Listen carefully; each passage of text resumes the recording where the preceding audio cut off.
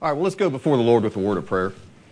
And Heavenly Father, we just ask you once again as a church here in Shelbyville Christian Assembly, we just ask for your presence. You say where two or three are gathered, and we just trust in that we have more than two or three here. So we know, Lord, that you're here to speak to us. I just ask you will open all our hearts and to listen to your word, to be attentive, and to be willing to obey and to change and to be edified. And we just thank you that you'll do that for us as we come before you today. In Jesus' name we pray. So if you have a Bible, we're back on Acts chapter 2. So I want to pick up where I left off last time. Yeah, I hear everybody's pages rustling. At prison, they got this overhead. It's got you name a verse and it's up there in 2 seconds. So you never hear anybody turning their Bibles. I'm like, and I didn't know it was back there for the longest time. I'm like, what's the matter? You guys don't look at your Bibles anymore when we preach? And here they just look at the screen now. So told him, I said, just grab a Bible and move the pages just so I can hear it. It's a little disconcerting, you know. But here we got the leaves turning. It's good. So before we look at our verse, maybe you've thought about this, but I'll have you think about it if you haven't. That God has designed humans. We have a need for fellowship. It's built into us. He's designed it into us. So people that are loners, and there are people that I've heard them say, I don't need to be around anybody. You know, they don't realize that the contact they have with people, even if it's limited, is the only thing that keeps them sane. Because for a while, the big thing was they even made a movie about it, mountain men. Well, look, even the mountain men, they'd be up in those mountains and they don't want to be around people. But you know what they'd have to do every now and then? Get down and have a big party with each other. Because that is the way God has designed us, right? Because solitary confinement, cutting off somebody's contact with people, is never considered a blessing. It's punishment, isn't it? So I had a class in college, and the name of the class was Great Books. I had to take Great Books 1 and Great Books 2. And as the name would suggest, we had to read some great books. Yeah, they were. And then we'd have class discussions and tests about them. Well, one of the great books we read was Robinson Crusoe. And I never read that book, and I was like, okay, we're going to read it. It's a pretty thick book, Robinson Crusoe. So if you've never read it, and you're a person that likes to read, I would say you would enjoy reading it. It has a Christian theme. It's really a very good and edifying book. So in the book, Robinson Crusoe, as most people know, he becomes shipwrecked, and he's on what he believes is an uninhabited island. And, later he finds his friend Friday. We all know he finds Friday. So what I'm getting to with all that, and our teacher, here's how he conducted our class discussion. So he asked the class, he says, I'm going to give you two choices. So the first choice is, would you rather be on an island like Robinson Crusoe for the rest of your life, and you would have everything you needed to live comfortably on that island? You'd have wild game, luscious fruit, clean water, shelter, and so on and so forth. And he told our class, and you would also have a Bible. You'd have a Bible there. And so the second option he gave us was you could be in prison for the rest of your life with a friend you chose. And he added it had to be the same sex because it's a college class. So it couldn't just be any friend. And you would have in that cell, though, you would have nothing but the basics. You'd have what they get at prison, bland food, a cot, a toilet. And you would have to stay in that cell with that person for 23 hours out of the day, and they let you out an hour just to walk around. So that was our choices. And he went around room to room and asked everybody what they would say. If the majority of the people said, what would you think? They wanted to be on that island. Because they're like, man, you could roam around. You got all this space. You could run and walk. You can have your Bible. I could get deep with God. I've really been wanting to do that all my life. And that was what everybody's saying. So he gets around to me. And I told him, I said, I would rather be in the prison cell, and I don't need to be with a friend of mine. You could put me in that prison cell chained to my worst enemy. And I mean, that kind of raised a few heads. And he asked me, okay, so why did you say that? And I said, well, because of what I'm telling you today, because God has made us to be social beings, and to be alone for the rest of your life would be maddening. We're not made to be that way. And I said, the other thing, I'm a Christian. And I said, what is our purpose here as a Christian? To live like hermits on this earth? I said, so this guy's my enemy. Give me my enemy. I'm good with that. because then I can witness to him. I can be like Paul. And when he's converted, I'll have a great time in that cell for the rest of my life with a fellow Christian, fellowshipping. So, the majority of the class, in about 20 minutes, everybody was on my side. They really were. Somehow your hero. Because they just hadn't thought about it that way. You know, everybody thinks, man, just people are bugging me. I'd like to just get deep and go away and be, well, God hasn't made us that way. We're going to see today we really need each other. So we can have our time alone. We need that too, but we really need fellowship. So, you know, God's created man with a great need of fellowship with others. And think about it now. Heaven, what is heaven going to be? It ain't going to be we're isolated out, you know, strumming our harp on some planet by ourselves because we got our own little planet. It ain't going to be like that. It's going to be a place of perfect fellowship in the Spirit. And we get glimpses of that here now, don't we? When we have that take place here. And there's going to be the great fellowship banquet that's called the marriage supper of the Lamb. And John wrote this in Revelation 19. You don't have to turn. I heard, as it were, the voice of a great multitude, and as the voice of many waters, as the voice of mighty thunderings, saying, Alleluia, for the Lord God omnipotent reigns. Let us be glad and rejoice and give honor to him, for the marriage of the Lamb is come, and his wife has made herself ready. And Jesus himself said of this great supper, he said, I say to you that many will come from east and west, and they will sit down. Rob was talking about this with Abraham and Isaac and Jacob in the kingdom of heaven, sitting down and having fellowship with all the great saints you've always said you wanted to spend time with. You'll have all eternity to do that. So all the saints from all time in heaven, they'll live in perfect harmony in the eternal state. You're going to have perfect love. You'll get perfect respect, harmony, care, and friendships that will exist forever. Nobody's going to be a Judas to you in heaven. That ain't going to happen there. Those are all here. But in contrast to that, you know what hell is going to be? It's going to be a place of zero fellowship. It will be the ultimate place of solitary confinement. It really will. It's going to be utter darkness. You know what utter darkness means? There is no light is a gift from God.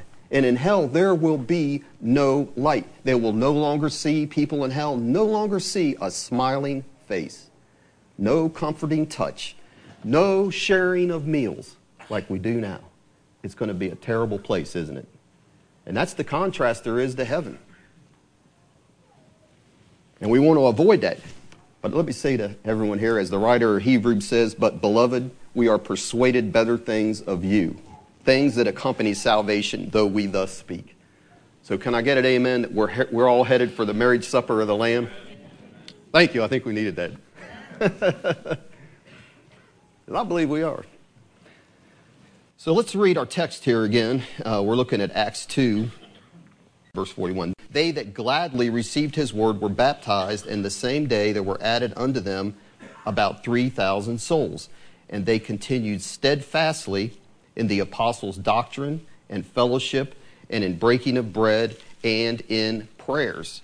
So we said last week that God has placed here in the book of Acts, here Acts 2:42, the foundation for his church, the foundation that will enable it to stand against the gates of hell. And it consists of these four pillars: the apostles' doctrine, fellowship, breaking of bread, and prayers. And we said what God has joined together, let not man put asunder. Yet don't we know that many churches are smashing the pillar of sound doctrine? And they're replacing the pillar of prayers with a 2x4. That's just not really good support. And as a result of that, a lot of churches are weak. They're not standing as a light to the world, and they lack power. But see, I believe God has given us these four pillars in Acts 2:42 as a foundational principles to build on. And like we said, their order that they're put in is there's a purpose to it. They're just not randomly set here. So we said the apostles' doctrine has to come first because it is the standard for all that we believe, practice, and experience as a church. It defines, the apostle doctrine defines and shapes the other three pillars that follow it. And if it's removed, if that doctrine is removed, the whole house will fall. You can't cut off any one of these 4 legs or 4 pillars and think it's going to stand. All 4 of them are critical. But especially the apostles' doctrine. And our church here is to be, we said, the church of the living God, the pillar and ground of the truth. That's 1 Timothy 3:15. But if you read this entire chapter 2 of Acts, it is an amazing chapter. So we just read in verse 41 that 3,000 souls were soundly converted, baptized in the Holy Spirit with the evidence of speaking in tongues. 3,000 Spirit-filled believers right then. I mean, that is unbelievable. I mean, we're doing good. If a church has 3,000, I mean, man, we think that's huge. But just 3,000 people, boom, happened off of Peter's sermon. That is amazing. And how did it happen? It was the apostles' doctrine, wasn't it? Peter's preaching. That was where that doctrine began. You know what he used? He used text out of the Old Testament. That was their Bible at the time. They didn't have any New Testament. So God anointed this exposition. He's opening up these Old Testament texts to these Jews and showing that Jesus is the Christ and the Lord, the Messiah. And through that, God brings conviction, true conviction, repentance, and faith in the death, burial, and resurrection of our Lord Jesus. So listen, read verses 16 to 36 if you want a good lesson in how to interpret messianic prophecy. That's what you have right there. And one thing I want to add here, it's interesting to note, Gordon Lindsay said this, that when the law was given by Moses when he ascended from the mountain, you go back and read that account. You know how many people died? 3,000 when the law came down. But when the Holy Spirit was poured out at Pentecost, in the day of grace dawned on the church of the Lord Jesus Christ, we have 3,000 being saved. That's interesting, I think. So now we're looking at this in Acts chapter 2, and we've got the phenomenon of 3,000 souls that are filled with new life. New life. They're totally changed people, these 3,000 people. Totally changed. They've experienced a transformation from wicked sinners that are dead in sin. They all were that.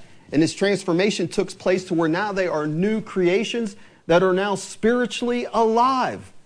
They were dead, and now here they are alive. What are we going to do with these people? It's new life. It wants to express itself. It does. I mean, a baby starts expressing itself, doesn't it? Immediately. And how do they do that? So we have verse 42. At the beginning of that, it says they continued steadfastly. Or better translated, it would be they continually devoted themselves. Think about what it's saying there. They had a willing hunger, these new converts that have just been filled with the Holy Spirit and given new life. Something's happened to them. This life wants to express itself. And so they're saying, hey, we are willingly, continually devoting ourselves to these 4 pillars. That means every day. So they didn't have to be browbeaten or coerced into hearing the word, fellowshipping, and praying. They wanted to, and they did it constantly. Look down in verse 46. What does it say there? This is how constantly they did it in verse 46. And they continuing how often? Daily with one accord in the temple and breaking bread from house to house, did eat their meat with gladness and singleness of heart. What a church. Praising God and having favor with all the people. And as a result of that, it says the Lord added to the church every day because of their testimony. And these people were alive, and others could see it. Their relatives, their friends, people they did business with, they couldn't hide that life. What are you doing? I'm down to the temple. I'm going there to pray again and hear this word. What word? Oh, it's changed my life. I was dead. I was a wicked sinner. But this Lord that we thought was under a curse because they knew the verse. You think about it. These Jews had heard Deuteronomy where it says, it doesn't just say cursed is every man that hangs on a tree. It says in Deuteronomy, I believe it's 21, cursed by God. And so they would have said, man, that dude's cursed by God. That's why it was a stumbling block for the Jews that Jesus was crucified. And they're saying, oh no, we know now it's one that was crucified, that we crucified by wicked hands. He wasn't cursed by God. He's been raised from the dead. That's what Peter's proven from the scriptures, that that's what would have to happen to the Messiah they were looking for. And so they see that. It's a joyful thing for them. And guess what? They could not get, as newborn babes, they couldn't get enough of that apostles' doctrine. Couldn't get enough, wanting it daily. And the second thing they couldn't get enough of was fellowship. And that's what we were reading there in verse 22. Steadfastly in the apostles' doctrine and fellowship. And so what is fellowship? How could that be defined? So we know, most of you probably have heard the word fellowship is the Greek word koinonia. That's kind of common knowledge. But it's the idea of sharing and having a common purpose or interest. That's what it means, sharing and having a common purpose or interest. And this fellowship, it's a spiritual bond that's created between saints by the death of the Lord Jesus Christ, and it's done by it's a work of the Holy Spirit. He baptizes us into this body, doesn't he? That's the way it works. So what brought those 3,000 people into fellowships in Acts? I've already said it. It was Holy Spirit empowered preaching, wasn't it?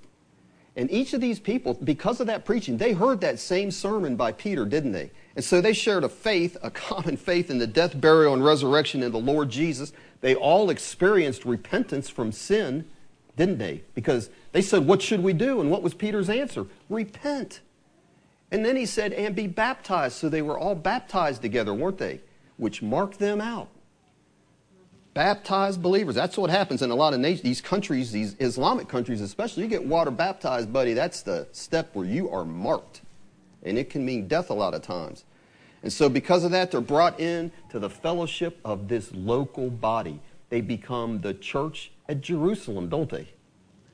That's what they were. Members of the household of God now. Members of a new family.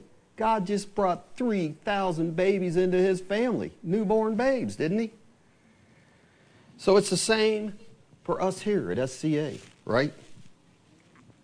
We're brothers and sisters. Why? Because we believe those same truths and we all have the same Father, don't we? The same Father. He's given birth to us. Hasn't he? He has. We all share his nature, and we, like them, through that, we have a common spiritual bond with each other. So I like the way the ESV translates 1 John 5:1. It makes a little more sense. The King James, I mean, if you read it 10 times, you can make sense out of it, but it's a little muddled. But in the ESV, 1 John 5:1, at the end of that verse, it says, everyone who loves the Father loves whoever has been born of him. Let me repeat that. Everyone who loves the Father loves whoever has been born of him. So if we love the Father because he has given us the new birth through supernatural means by his Spirit, what it's saying is then we will also love his other children who are our brothers and sisters. So it's just like you have a natural love for the members of your earthly family. You know, John is saying there, you will love those redeemed by the Lord Jesus Christ, the ones you have the same Father with, because it's that family resemblance that you love.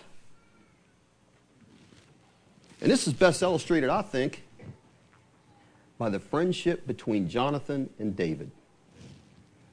So, you know, after David had defeated Goliath, Saul has him brought to him, right? And he's asking him, whose son are you? Where are you from? And probably asked him a few other things. And so Jonathan's standing right there with him, and he's listening to this conversation.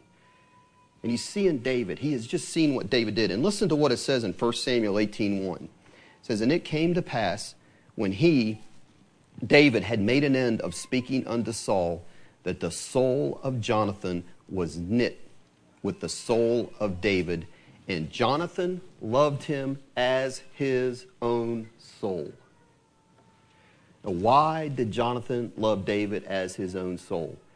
Was it because he was gay? And the only reason I say that is because that is a verse that the gay and homosexual crowd is using now. And I'm saying you almost want to wash your mouth out after you say it, right? Because it is so far away from what the text is trying to teach, what they're perverting it and trying to make it teach. Because here's what's going on there. This is why he loved David as his own soul. In the previous chapter, Jonathan had witnessed David's fearless courage and zeal for the Lord God of Israel, hadn't he? And he watched David single-handedly defeat Goliath not because he was a good stone thrower, was it? It's because of his faith in the God of Israel. And so Jonathan is doing what here? He is recognizing a brother believer in the Lord.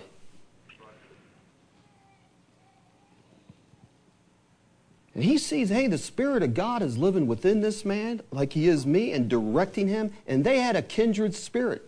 Kindred's a good word. That means of the same family. The Holy Spirit. And here's the thing. Here's the reason why they were of a kindred spirit. Because several chapters before the Goliath account, we read that Jonathan had exercised the same faith, zeal, and courage for the God of Israel that David did. He's saying, here's someone that we are in tune. We've got the same Father, the same God, the same faith. Jonathan and his armor bearer, they, like David, single-handedly defeated the Philistines at Michmash. And listen to what it says here. Here's the faith of Jonathan, and it's just like the faith of David when he faced Goliath. In 1 Samuel 14:6, it says, and Jonathan said to the young man that bare his armor, come, and let us go over into the garrison of these uncircumcised. That's what David called Goliath. You uncircumcised Philistine. How dare you taunt the armies of the living God? And Jonathan's got the same spirit. Come, let us go over into the garrison of these uncircumcised. It may be that the Lord will work for us, for there is no restraint to the Lord to save by many or by few. So they both recognize in each other the same nature and the same Father, and they were brothers, weren't they? And listen, that's true with us. And even it's true outside of here. How many of you have met people that aren't part of our assembly, maybe part of a denominational church, but you can tell after you talk to them for a while, they have the same Father you have. They may not have all the same beliefs, but listen, there's a communion there where you can have with them and a fellowship. I mean, I've met them. So we can't just because somebody's some other denomination, you got to be careful about that, how you speak about him, because that may be your brother you're going to be sitting down with Abraham, Isaac, and Jacob at the great feast with. You don't want to have to apologize to him there. Well, listen, I'm saying honestly, I love to hear people's testimonies. I love to hear how God convicted them, how God brought them to repentance, how he opened their eyes to see that the Lord Jesus Christ was the answer to where they were, and how the joy of their salvation was, and how they received the baptism of the Holy Spirit. I love to hear that. And it creates a bond there when you hear people's testimonies in that way, doesn't it? Versus someone that you're just like, I'm not really sure by the way you talk and the things you do, and I've never heard your testimony. I'm not really sure you got one. Now, maybe they do. I don't know. But you know what I'm saying? Love to hear people. I'd love to hear that. Tell me how you are my brother and sister in Christ. I'm not going to be critical of how it happened. Everybody's different. Some people it's immediate, some, God works with them over time, whatever. That's not the point. But everybody needs to have repentance given. Everyone has to have faith in the Lord Jesus Christ exercised. Everyone has to know that at some point, in some way, they have come from death to life. How can you come from death to life and not know it? It's impossible. It was for me. I knew it. I knew how dead I was. And so out of that fellowship, hey, that is the basis for our fellowship, isn't it? This knowing that we have the same nature and Father, that is the basis for our fellowship. And out of that fellowship comes the definition of fellowship. It's a sharing. So we're sharing the same nature, sharing the same Father, and we share all kinds of things. One of the most prominent uses of koinonia, that sharing, is the sharing of goods, material things to help people out. And look, that's what we see. We're right here in Acts, so look at Acts 2. Verse 43 to 45, it says, and fear came upon every soul, and many wonders and signs were done by the apostles, and all that believed were together and had all things common, and sold their possessions and goods, and parted them to all men as every man had need. And if you'll turn over just a couple more chapters to chapter 4, Acts chapter 4, and beginning in verse 32, it says this, and the multitude of them that believed were of one heart and of one soul. Neither said any of them that aught of the things which he possessed was his own, but they had all things common. And with great power gave the apostles witness of the resurrection of the Lord Jesus, and great grace. And here's this grace, this presence of the Holy Spirit is what made all this function. We'll talk about that later. Was upon them all. In verse 34, neither was there among them that lacked. Wow. For as many as were possessors of lands or houses sold them and brought the prices of the things that were sold and laid them down at the apostles' feet, and distribution was made unto every man according as he had need.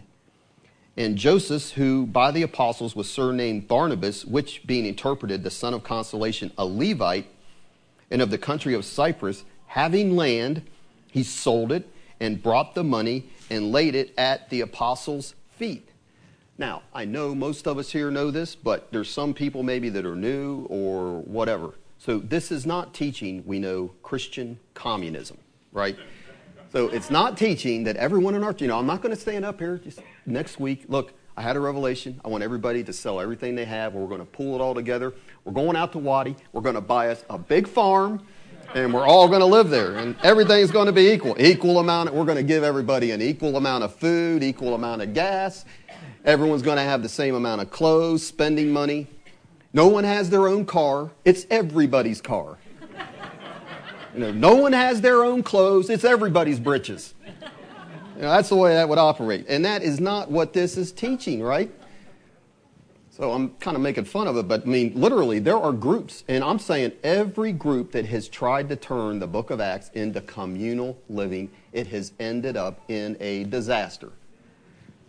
So ask the David Koresh and the Branch Davidians how that worked for them. And I could name a bunch of other groups. John Alexander Dowie, for those of you that know much about charismatic church history, started a city up north of Chicago that lived this way.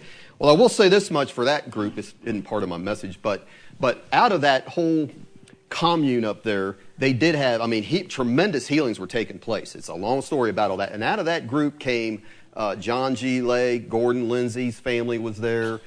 Tons of these huge healing ministries. So there was a blessing that came out of that, but it failed as a policy. It didn't work.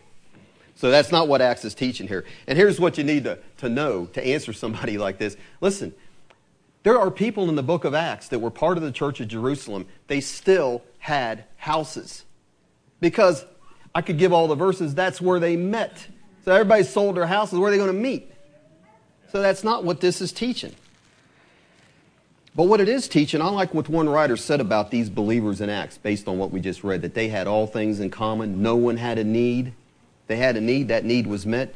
Listen to this. I thought this was good. Their commitment, these people in the book of Acts, to Jesus and the work of the Spirit in their lives produced in them a completely new attitude to their property. No longer are they motivated to amass wealth for themselves, but they now view what they have as resources for the cause of Christ and for the care of people. I'll read that again if somebody wants to write it down, or you can get it from my notes, one or the other. But their commitment to Jesus and the work of the Spirit in their lives produced in them a completely new attitude to their property. No longer are they motivated to amass wealth for themselves, but they now view what they have as resources for the cause of Christ and for the care of people. So these early Christians understood what we know and we have been taught here through the years, that Jesus owns everything we have, doesn't he? And as needs arise, we are responsible to meet those needs if we can. So sometimes you lost your job, you just don't, you're believing God to give rent money. Well, listen, don't give the rent money that you get in away, all right? At that point, you're the receiver. So you get the message? But those of us where your businesses are doing real well, we have a responsibility if we know somebody has a need, don't you? To meet that need and not look for somebody else to do it. Or make it a church collection if you can fill that need yourself, right? Because that's an obligation. We're back to what we talked about, what fellowship's all about. That's an obligation out of family love. I'm not talking about blood family. I'm talking about your spiritual family. You have an obligation to your brothers and sisters in Christ. So Charles Spurgeon, who everyone's probably heard of him, the great preacher, he was once invited by this wealthy man to come preach in this small country church to help them raise membership funds to pay off a debt. And so he tells Spurgeon, and he writes to him, he says, well, listen, Mr. Spurgeon, when you come here, he said, you can stay in my country house, my townhouse, or my house that's by the seaside. And Spurgeon wrote back to him and he says, sell one of them and pay off the debt yourself. I thought that was good. Spurgeon had a sense of humor about him, and I mean, that took a little boldness to write that, you know. But I liked that. I thought that was good. Because listen, here's what the Bible says. The Apostles' Doctrine says, 1 Timothy 6 says this, command. This is a command, those who are rich in this present age not to be haughty, nor to trust in uncertain riches, but in the living God, who gives us richly all things to enjoy. He writes, let them do good, that they be rich in good works, ready to give, and it says, willing to share. Paul tells the rich to be willing to share. And that word share there is our word koinonia. Fellowship, a sharing, a giving. He says you need to be willing to koinonia, he tells the rich people. Give what you have. Share with those brothers and sisters that you know that have need. Share because it's your family. In other words, sharing is fellowship. You share your goods with somebody, you are fellowshipping with them. It's also the word that's used for share in Hebrews 13:16. And here's what that verse reads. Do not forget to do good and to share. Koinonia. And listen what the writer of Hebrews says. For with such sacrifices God is well pleased. So do you know what pleases God? The sacrifice of sharing your goods with a brother or sister that has a need. That is fellowship. One aspect of it. But it really is. And we don't really think of that as being fellowship, do we? Typically. But it is. Biblically, that is fellowship. But I'll tell you something now. Let me say this. Churches have cultures. So some churches they're strong on prayer, they're strong on evangelism, they're strong on missions. So I'm saying this church right here, amongst other things, has a culture of giving. I've experienced myself in a big way. When I had a need one time, I was overwhelmed with an envelope that's stuffed with over $1,000. I mean, I didn't make my needs known, but I'm like, I wasn't working, I couldn't work, and my bills are coming in, and I'm like, I don't know how I'm going to provide for my family. And next thing you know, wow, here's that. And then after that, I got $500 stuck on my thing. I mean, you tell people that, and they're like, they want to join the church. And I'm like, I'm not telling you where we're at. No, they're coming here. But let me ask you a question. Do you know why this church has that culture? It's because of the man that stood here for 30-some years. That is why. Because Brother Hamilton established that culture, and he was a very generous and giving man. And I heard some stories when we had the thing out at Jay's house after the memorial service, some stories I'd never heard before that he didn't tell, that some people were sharing. I'm like, wow, it's bigger than you thought. And that's really good. And that was the culture. The culture here was the culture there back in the book of Acts, wasn't it? Any needs were met. And here's the thing. It's not just some natural, like, we're going to send money down because the world does down to these flood victims. It's not that. This kind of love and sharing and fellowship is a supernatural event that takes place. It's the Holy Spirit that inspires this. So like it says in the book of Acts 4, there was no man among them that lacked. And that should be true here. Now here's the thing though, if you're like, well, man, you hear all that kind of stuff, I think I might just quit my job. No, that ain't going to work. If you're able to work and you don't, guess what? You ain't getting nothing from here. If I have any say-so in it, right? Because I got Bible for that too. So it's talking about anyone that had a need. If you can work and you're able and your need's not there. That's not mean, is it? It's just what the word says, right? If it doesn't work, you shouldn't eat. You don't need to give him your stuff. So biblical fellowship, we talked about it, involves sharing, but not just sharing to meet physical needs. I think more importantly, this fellowship, koinonia, involves, more importantly, not that that's not important, but meeting each other's spiritual needs. So we need that fellowship that is a giving and taking between brothers and sisters spiritually. And we need that more, I think, than we have realized up to this point. I read this article by J.I. Packer on fellowship, which I thought was real good. And he said this, he says, we need to edify. It's a sharing, it's a back and forth. This is not just a one-way street, but he says we need to be edified and be edified. We need to do good and to receive good. We need to help and to be helped. He said this, he says, we need to share with others what God has done for us, what he's shown us about himself, and how he has helped us out in trials. Why? So that we can elevate, enhance their fellowship with God by what we're sharing with them. And on the other hand, it's the reverse is true too. We need to hear from them what God has done for them so that we can be strengthened, encouraged, and instructed in our fellowship with God. So do you understand? It's a two-way street that works there. We have need of edification and we need to edify others. That's why we need each other. And listen, we see that edification, what I'm talking about there, taking place in a beautiful way in the life of Paul. So if you'll put something there in Acts 2 and turn to Romans. I do want us to see this. Romans 1, verses 11 and 12. And Paul writes this to the Romans. He says, "For I long to see you, that I may impart unto you some spiritual gift, to the end that you may be established. That is, that I may be comforted together with you by the mutual faith both of you and me." So listen, verse 11, he's saying he wants to come and impart a spiritual gift, but it's not going to be a one-way trip the way he's doing this. There's going to be a mutual sharing, and that's what you have in verse 12. So listen, it's not as clear in King James again. Listen to the NAU translation of verse 12 in Romans 1. It says, "That is, that I," Paul writes, "may be encouraged together with you while among you, each of us by the other's faith, both yours and mine." Now that is quite the statement if you think about who is saying that.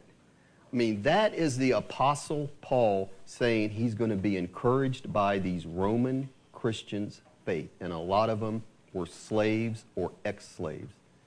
And if you know anything about Paul, he had an unbelievable intellect. I mean, he comes from a high status in society as a Jew with where he was as a Pharisee. And he had performed what? How many signs and wonders?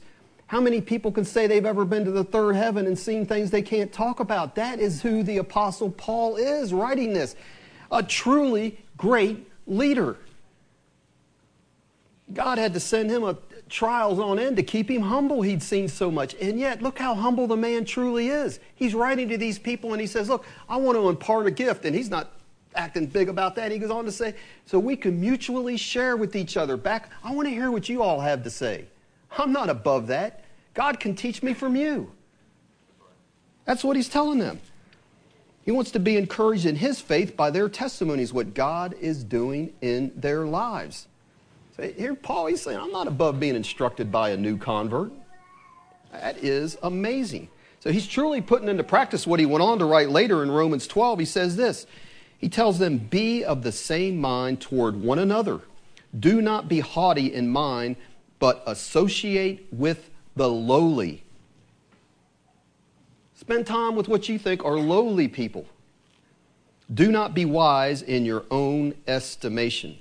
So you think you're a person sitting out there, any of us, that we have all this spiritual insight and wisdom and depth in the word and all that other, more than anyone else? All I can tell you is get ready, because the humbling machine's getting ready to run you over. That's what's going to happen. So, you know, we go into prison and we do things a little different in there, but it's a lot different in there than here. But, you know, in the middle of your sermon, guys will raise their hands. So sometimes you have to ignore them. And I'm saying sometimes they share off-the-wall stuff, and you got to correct that. And sometimes they're out to tell you they don't like what you're saying. But there are quite a number of times it's happened where people that have shared things, I mean, it has been really good. And you can't sit there and look at this guy and think, man, you're doing 25 years. You look like a bum. I mean, you got to get over that. Because you got to be willing to hear what God's saying through them. They can't help the way they look. They can't help it that there's too much close intermarriage in their family and their facial features are defective. That's not a sin. It's the way it is with a lot of cases. But I'm saying, does that mean that person can't be spiritual? You can't learn from them? So I've learned in there, you do not judge a book by its cover. In every respect. So let me ask you, would you be able to have fellowship, that mutual sharing with an inmate that is doing 25 years, or would he be too lowly Would that be just too much beneath your dignity to talk to him? Or what about, let's bring it home, what about the people in here that are on the fringe, as you could say? They're quiet, they seem to be timid. They don't have, you would think maybe not a lot to share because they're not one of those outspoken, out front type people. But they probably have experiences that we could all benefit from. And that is what fellowship is all about in a church. So until you get somebody to start opening up, believe me, this is true, you just don't know what lies beneath the surface. Because a lot of times it's that hidden quiet person that God is really blessing in their life. Just because they're quiet and don't say a lot doesn't mean they may be a prayer warrior. I don't know. I hope we can find that out in the days to come. So, I've been meeting with my niece to have coffee on a fairly regular basis, and it's been a mutual sharing, I hope. I don't know if she always feels that way. But, whether she knows it or not, I have benefited spiritually from our talks we've had. I really have. It's helped me out in a lot of ways, and she's basically a relatively new Christian. What if I viewed our conversations like, we're only having this so I can give you my wisdom? You know what? We'd both be losers. We really would be. But listen, here's the thing. We have to meet to talk, don't we? Otherwise, you don't talk to people, you don't meet them, you're not around them. That fellowship never happens. So here's this spiritual fellowship. It means we're opening our lives and our hearts. You may not have to, I'm not saying with everybody, you just walk up to somebody and just start bearing your soul to them. I'm not talking about that, obviously. But we open our hearts and our souls to other people in the body about spiritual things, right? That's what fellowship is. And we don't do it a lot of times. I know. What happens when you do that? It leaves you vulnerable, doesn't it? And nobody wants to be vulnerable. But we have to have that trust like you would with your, I'm most comfortable around my own family, my own blood family, as far as what I feel like, because they can't reject me. I'm in. You know what I'm saying? But, we don't feel that way a lot of times here, right? But we should have even more so be able to have that familiarity. So I just had a conversation with a brother the other day, and for me, it was true fellowship. And as we were talking, he's sharing about the trials. So we say in fellowship involves sharing trials and triumphs, and he was sharing both with me. And it was one of those things, you just know the Lord's in the conversation, but I could see his eyes were welling up with water occasionally. And hopefully I was ministering to him, but I'm saying as he was sharing how he was dealing with things just some big things in his life. It was ministering to me. It was edifying me. It really was. It was speaking to me in a lot of ways. And I was edified listening to him. So I'm not talking about we got to have this open up your heart and let's have a cry fest. Because if you know me, maybe you don't, I'm not that way. I'm not one of these, let's have group therapy. Let's, make this psycho counseling and all this. No. I'm not talking about that. But sharing from the heart. There usually won't be tears, but can it be sincere Christian conversation? What that is, it's the one another's. If you go through sometime, you got nothing to do with yourself, just take your little electronic whatever and type in one another, and you'll be amazed at how many one another's. We're all one another's. There is in the Bible an instruction on how we're to live with one another. Well, listen here. This is what we're talking about. Sharing with each other. Listen. Hebrews 3:13 says, but exhort or encourage one another daily, he writes to the Hebrews, while it is called today, lest any of you be hardened through the deceitfulness of sin. Encourage one another, he says. And listen, Paul wrote this also in Romans 12. He says, now I myself am confident concerning you, brethren, that you also are full of goodness, filled with all knowledge. And look what he says at the end. Able also to admonish one another. Able, that means they're going to be able to do it in love, not critically. And we should be able to admonish one another, and I don't know how well we do that. I don't know how well I've been able to do that.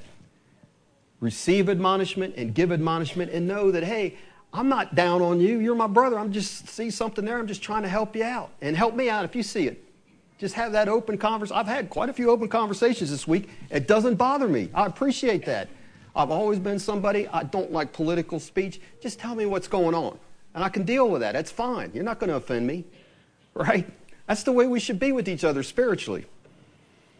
And that is the way, this admonishing one another, encouraging one another, that is a means of God's grace to us. So not to do that, you're missing out on some of God's grace in your life. through others. So fellowship, this spiritual way, is having brothers and sisters praying, caring, sharing experiences of trials and triumphs, sometimes correcting us in love, and sometimes just quoting a scripture. And I'll tell you, I think what happens is we underestimate our influence we have on each other at times.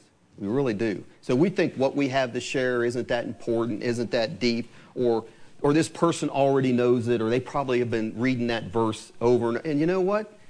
Don't assume that. Because most of the time, it's not true. So pray about what you're doing and share with your brothers and sisters something God's put on your heart. Give them a word of encouragement. And even if it is a verse they know, the fact that you're sharing it with them because you prayed about it, it's going to make all the difference. And that's what fellowship is. It's that sharing and encouragement with each other. And so when can this fellowship happen? It can be happening right now when I'm preaching.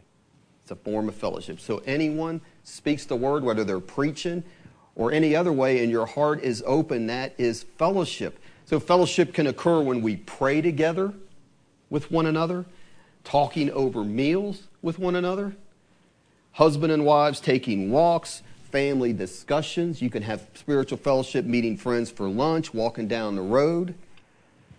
And that's what's going on here in Acts, back in Acts 2. We see in verse 46, it says, "And they continued daily with one accord in the temple, breaking bread from house to house, did eat their meat with gladness and singleness of heart." Just in their daily life, they're fellowshipping with one another. But here's what we have to remember, that and every time this happens, you know what makes it work? That the Holy Spirit is present. Without that, it's nothing. He's got to be present to make this fellowship real. And that fellowship of the Holy Spirit is God's gift to us. Listen to this verse, 2 Corinthians 13:14. It's the last verse in 2 Corinthians where Paul is signing off. But here's how listen, it's important what he says. "The grace of our Lord Jesus Christ and the love of God and the fellowship of the Holy Spirit be with you all." So he's saying the fellowship is our word koinonia. He's saying that koinonia, that sharing spiritually and every other way, has to come from the Holy Spirit. And he prays, may that be with you all. He's writing that to the church. The koinonia of the Spirit must be with us, because only the Holy Spirit can enable this fellowship that we are reading about here, this pillar that we read about in Acts 2:42, the pillar of the church. It has to be Holy Spirit empowered, or it will not work. So encouragements, admonishments, giving testimonies, they have to be led and empowered by the Holy Spirit to be effective. And so let me ask you, do you all know what I mean when I've talked about that you have a special meeting and God's presence is here in a special way? It's just one of those meetings. And afterwards, it's not like to me that the presence of God you felt just leaves. It's there in your fellowship with others. And I mean, to me, it's like fellowship is just free and easy then. It's the way it is because it's the Holy Spirit enabling that to happen. And that's what we need to pray for to happen here. And as we go our ways from here, because the body doesn't just dissipate because we're not actually in this room, does it? We are still the assembly. So let me just say in conclusion, I want to talk about somebody here in conclusion. So Dietrich Bonhoeffer, a lot of you know who he was. So everything he said wasn't exactly correct, but a lot of things he said were correct. And he was a man, he was a pastor in Germany. And actually, he came over to America, and he could have not had to go back into Germany. So people were trying to get him to stay here. And he's like, how can I leave my brothers back in Germany? Because Hitler was taking over. And he was persecuting and putting to death people. He said, how can I leave them when they need my help as a pastor? And so he willingly went back into Germany knowing that it would mean his death. So he was executed in 1945 by Hitler. Now, he didn't have the message of non-resistance. He was involved in a plot to kill Hitler. That's why he was executed. But that's the light he had. But he was a Christian pastor, and he spent 2 years in prison before his execution. And during those 2 years in prison, they just kept moving him from one prison to another all over Germany. And as a result of that, he lost all contact with the outside world. It's just him in his cell. And he considered that he lost fellowship. And he considered that loss of fellowship the loss of his most precious possession. Because until you lose it, you don't know. So he wrote this from prison. Listen, the prisoner, the sick person, the Christian in exile sees in the companionship of a fellow Christian a physical sign of the gracious presence of the triune God. He realized that. Oh, he would have loved to have seen a fellow Christian while he was there. And he also wrote this: a Christian needs another Christian who speaks God's word to him. He needs him again and again when he becomes uncertain and discouraged. For by himself, he cannot help himself. And yet a lot of times we think we can do it on our own, don't we? We live in an independent-minded country. That's the way it is. And that's why in Hebrews, he's saying a Christian needs another Christian to speak God's word to him. And that's why Hebrews, we've heard this many times, it says, Hebrews 10, let us consider how to stimulate one another to love and good deeds, not forsaking our own assembling together as the habit of some, but encouraging, here's another one another, encouraging one another, and all the more as you see the day drawing near. Listen, that verse was not written as a threat. Do you know why that verse was written? It's an encouragement to keep assembling together. You know why? Because these Hebrew Christians, because of persecution and outside forces, were getting discouraged and they're tempted to leave the walk with God. And he's saying, no, don't forsake leaving God's people, because that is going to be your source of encouragement. And he's telling those people there, learn to speak to one another to keep everyone encouraged. He's saying, so don't leave that. We need that encouragement. That is what that verse is trying to say. Does that make more sense? Getting discouraged and ready to quit. And let me finish with this. Listen to these words from Bonhoeffer.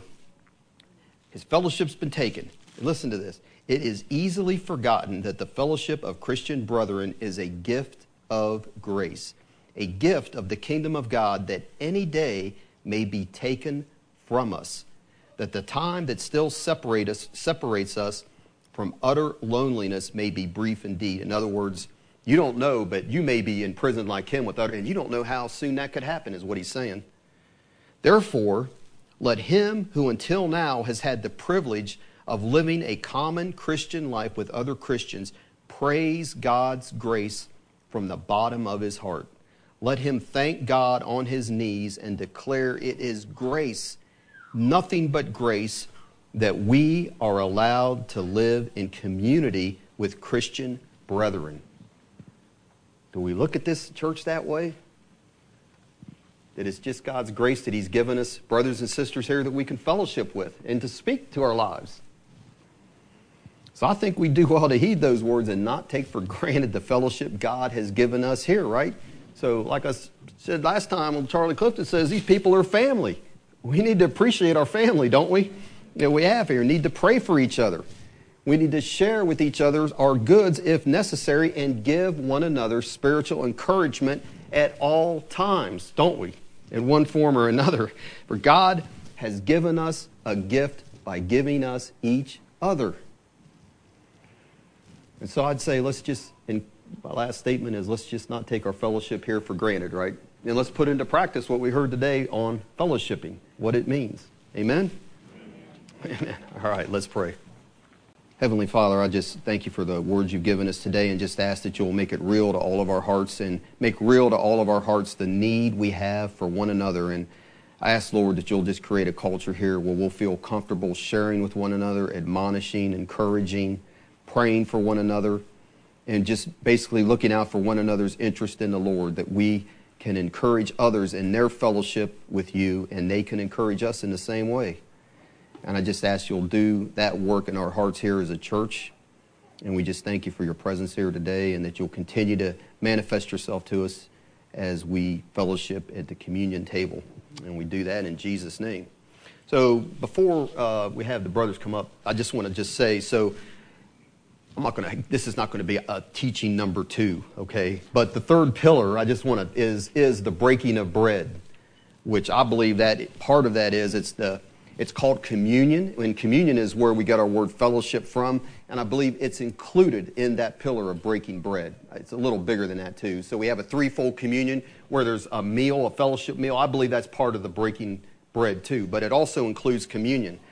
And so if you will just turn briefly, this is just going to be brief, believe me. I'm not getting into another sermon. But if you would just turn to 1 Corinthians 10.